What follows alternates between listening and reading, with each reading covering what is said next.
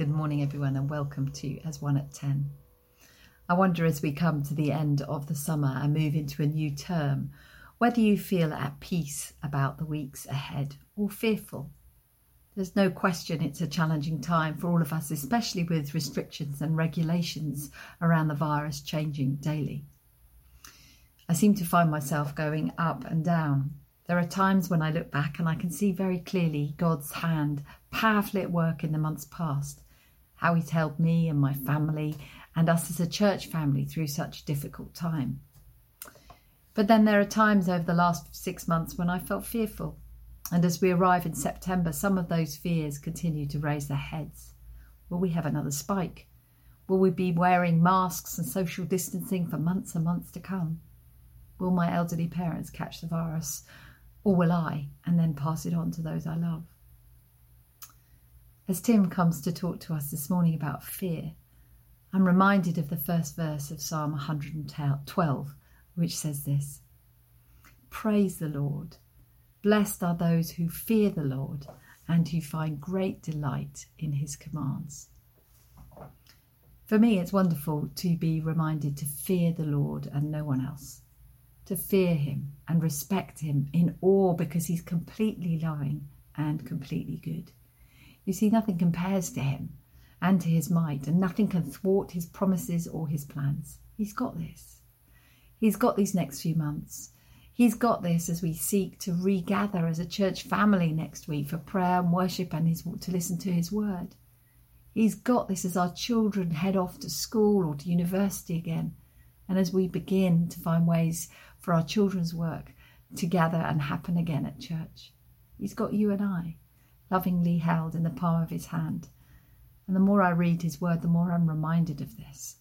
And the more I pray that I will fear the Lord and no one else. Let's pray. Father, we pray this morning as we come to you that we might be not only lovingly rebuked for the times when we've let our fears of the world take over, but also encouraged and reminded of the wonder of your love for us, that you are the keeper of all promises, that you are always and forever trustworthy and always to be feared. Praise the Lord. Amen. Good morning. Today's reading is from Exodus chapter 1, verses 18 to 22. Then a new king, to whom Joseph meant nothing, came to power in Egypt. "Look," he said to his people, "the Israelites have become far too numerous for us. Come, we must deal shrewdly with them, or they will become even more numerous. And if war breaks out, we'll join our enemies, fight against us, and leave the country." So they put slave masters over them to oppress them with forced labour, and they built Pithom and Ramesses as store cities for Pharaoh. But the more they were oppressed, the more they multiplied and spread. So the Egyptians came to dread the Israelites and worked them ruthlessly. They made their lives bitter with harsh labour in brick and mortar, and with all kinds of work in the fields.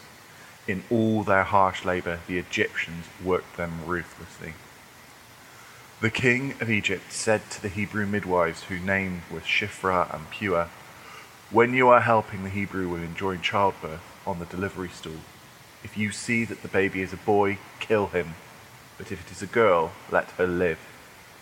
The midwives, however, feared God and did not do what the king of Egypt had told them to do. They let the boys live. Then the king of Egypt summoned the midwives and asked them, "Why have you done this? Why have you let the boys live?" The midwives answered Pharaoh, "Hebrew women are not like Egyptian women. They are vigorous and give birth before the midwives arrive." So God was kind to the midwives, and the people increased and became even more numerous. And because the midwives feared God, he gave them families of their own. Then Pharaoh gave this order to all his people: "Every Hebrew boy that is born you must throw into the Nile, but let every girl live." Isaiah chapter 43, verses 1 to 4. But now this is what the Lord says: He who created you, Jacob, he who formed you, Israel. Do not fear, for I have redeemed you. I have summoned you by name, you are mine. When you pass through the waters, I will be with you. And when you pass through the rivers, they will not sweep over you. When you walk through the fire, you will not be burned. The flames will not set you ablaze. For I am the Lord your God, the Holy One of Israel, your Saviour. I give Egypt for your ransom, Cush and Seba in your stead. Since you are precious and honoured in my sight, and because I love you, I will give people in exchange for you, nations in exchange for your life. Well, good morning this morning. We're really glad that you've taken time to join us. I recently read an article about how people are less happy today than at any time during the last 50 years. Surveys suggest that we're more fearful, we're more anxious about our futures than we have been over the decades. And certainly the COVID-19 pandemic has created even a higher level of fearfulness and anxiety about our health, about our futures, about our neighbours, our relatives and our friends. But one other reason why we have such high levels of fear regarding our future is that according to the surveys, we've lost trust in the leaders in our society. Trust in our family leaders, trust in our nation's leaders, in our councils, in our politicians and in our work leaders. We don't trust them to protect us, and we feel like we're trying to navigate this dark world all on our own. Last year, I asked the staff team to bring words, pictures and scriptures to us to say, what is God saying to us as a church? And it was Janet who simply brought 2 words for us as a church. Fear not. Fear not. The words fear not and don't be afraid appear so many times throughout Scripture as God calls his people not to be consumed by fear in this world. And actually the reality is there are many reasons to be fearful. But why does God say that? Because he doesn't want us to waste our lives being concerned about futures that may never occur and being fruitless when actually he's called us into a life that he's prepared for us. But why is that so difficult for each one of us this morning? You know, Christians believe we live in a broken and fallen world. Creation is groaning and the darkness, evil is very real and present. We can't deny the fact that over 40,000 deaths from COVID-19 is agony in our culture and in our country. We see stories again and again of how people treat each other appallingly and do it regularly.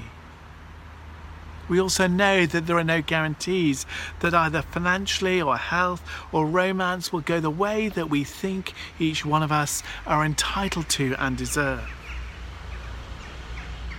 So with this autumn, we're going to be spending time looking at the book of Exodus. And we're going to discover again and again how God calls his people into a place of relationship when he's a world full of threats that come from outside, threats that come from inside, threats from powerful enemies, from drought, from famine, from exhaustion, from selfishness and pride. The dangers are real, but God calls them to trust him even in that place of danger. And ultimately God calls his people from slavery to freedom.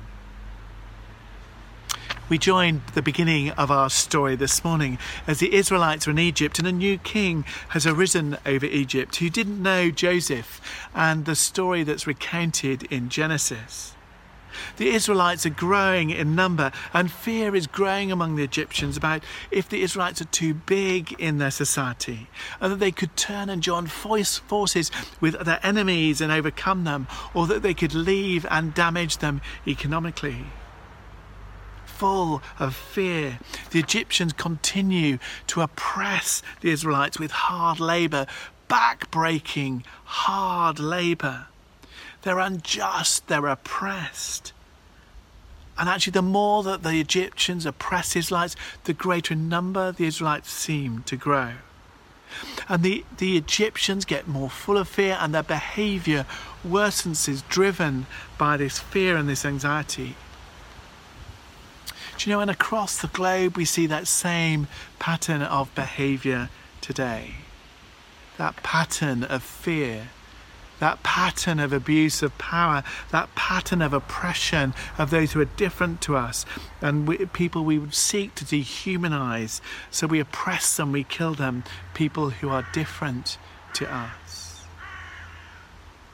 Things worsen, and what we find is these two female Hebrew midwives, Shiphrah and Puah, who ordered to kill any baby boys that are born. Yet these two godly women have a reverent fear for God and disobey the rulers of Egypt.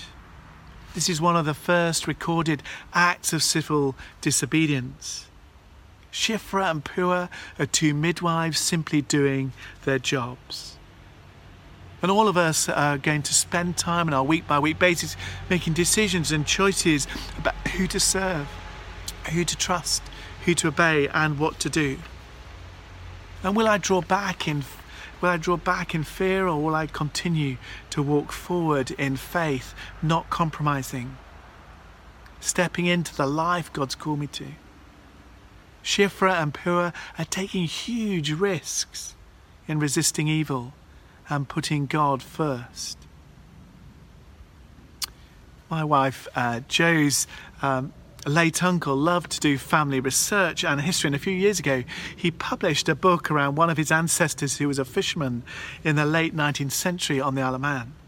Fishing over 100 years ago was an even more dangerous and treacherous job than it is today. The ferocity and unpredictability of the weather, the no modern technology, no engines, no weather forecast in the same way, the fragility of the economy around fish. But what did he call his boat that he fished in on the Isle of Man? Fear not. That's what he called it. Fear not.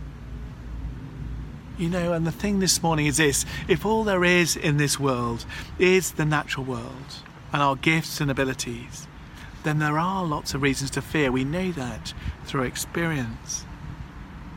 But if the loving creator of the universe has our lives in his hands and his presence in our lives, then genuinely there is nothing to fear. And fear has no need to control us. Why? Because God's perfect love drives out all fear. This morning, is St. Swithin's a fear not family? How can you help others move from fear to faith? How can you help others live like that? In an increasingly secular society, followers of Jesus are going to find things tough, but there have been hard times before. Christians have faced huge obstacles, and yet the gospel has ultimately triumphed. I think back in the early 1700s, before the Great Awakening through Wesley and Whitefield, and this is what one writer said about society before that time. In 1660, in the violent rejection of the Puritans that accompanied the restoration of the English monarchy, much of the nation threw off restraints and plunged into godlessness, drunkenness, immorality and gambling. The gin craze began in 1689, and within a generation, every sixth house in London became a gin shop. The poor were unspeakably wretched. There were over 160 crimes in which people could be killed through the death penalty. Gin made people what they were never before: cruel and inhuman. Signs over the gin shops read "drunk for 1 shilling, dead drunk for 2 shillings, free straw." And then God got a hold of his church, and the whole country and community changed. Schools were started, hospitals and orphanages were created, reforms took place in prisons, in the child labour laws and in housing. The whole country changed by God getting a hold of his church. This morning, Shiphrah and Puah point us again to God, to trusting him, to honouring him at the beginning of this new term and of this season. In spite of all the dangers we face, will you affirm afresh your faith in God this morning? Will you acknowledge before him the very real fears that consume your light, that prevent you living the way God wants you to? Will you place them in his hands? You see, through the lens of fear, Our future looks bleak and we're full of grumbling and complaining. But through the eyes of faith, the future looks bright, our problems look surmountable, and we're thankful for God's provision in our lives. Lord, let faith arise this morning. Help us to journey and to make the shift from fear to faith as a person this morning, as a church and as a city. You know, St Swithin's has a great future if the presence of God stays with us. If we continue to commit to follow the leading of the Holy Spirit, we can face the future with faith rather than fear. So let's pray. I'm just going to take a moment of quiet and just ask the Holy Spirit to fall afresh, to wait on God and ask him to show you what he needs to do in your life this morning. Just going to take 30 seconds of quiet, and then I'm going to pray.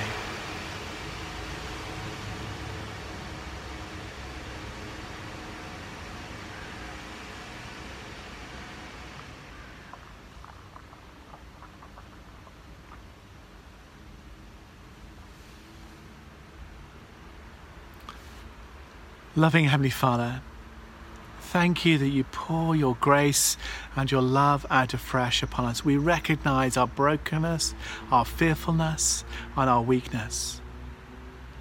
And we lay afresh before you the very real fears of our lives.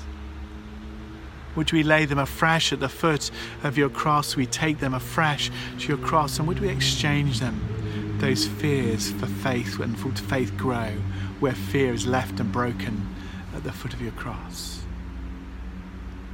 Fall afresh upon us, I pray. Empower us to live for you this week. In Jesus' name, amen.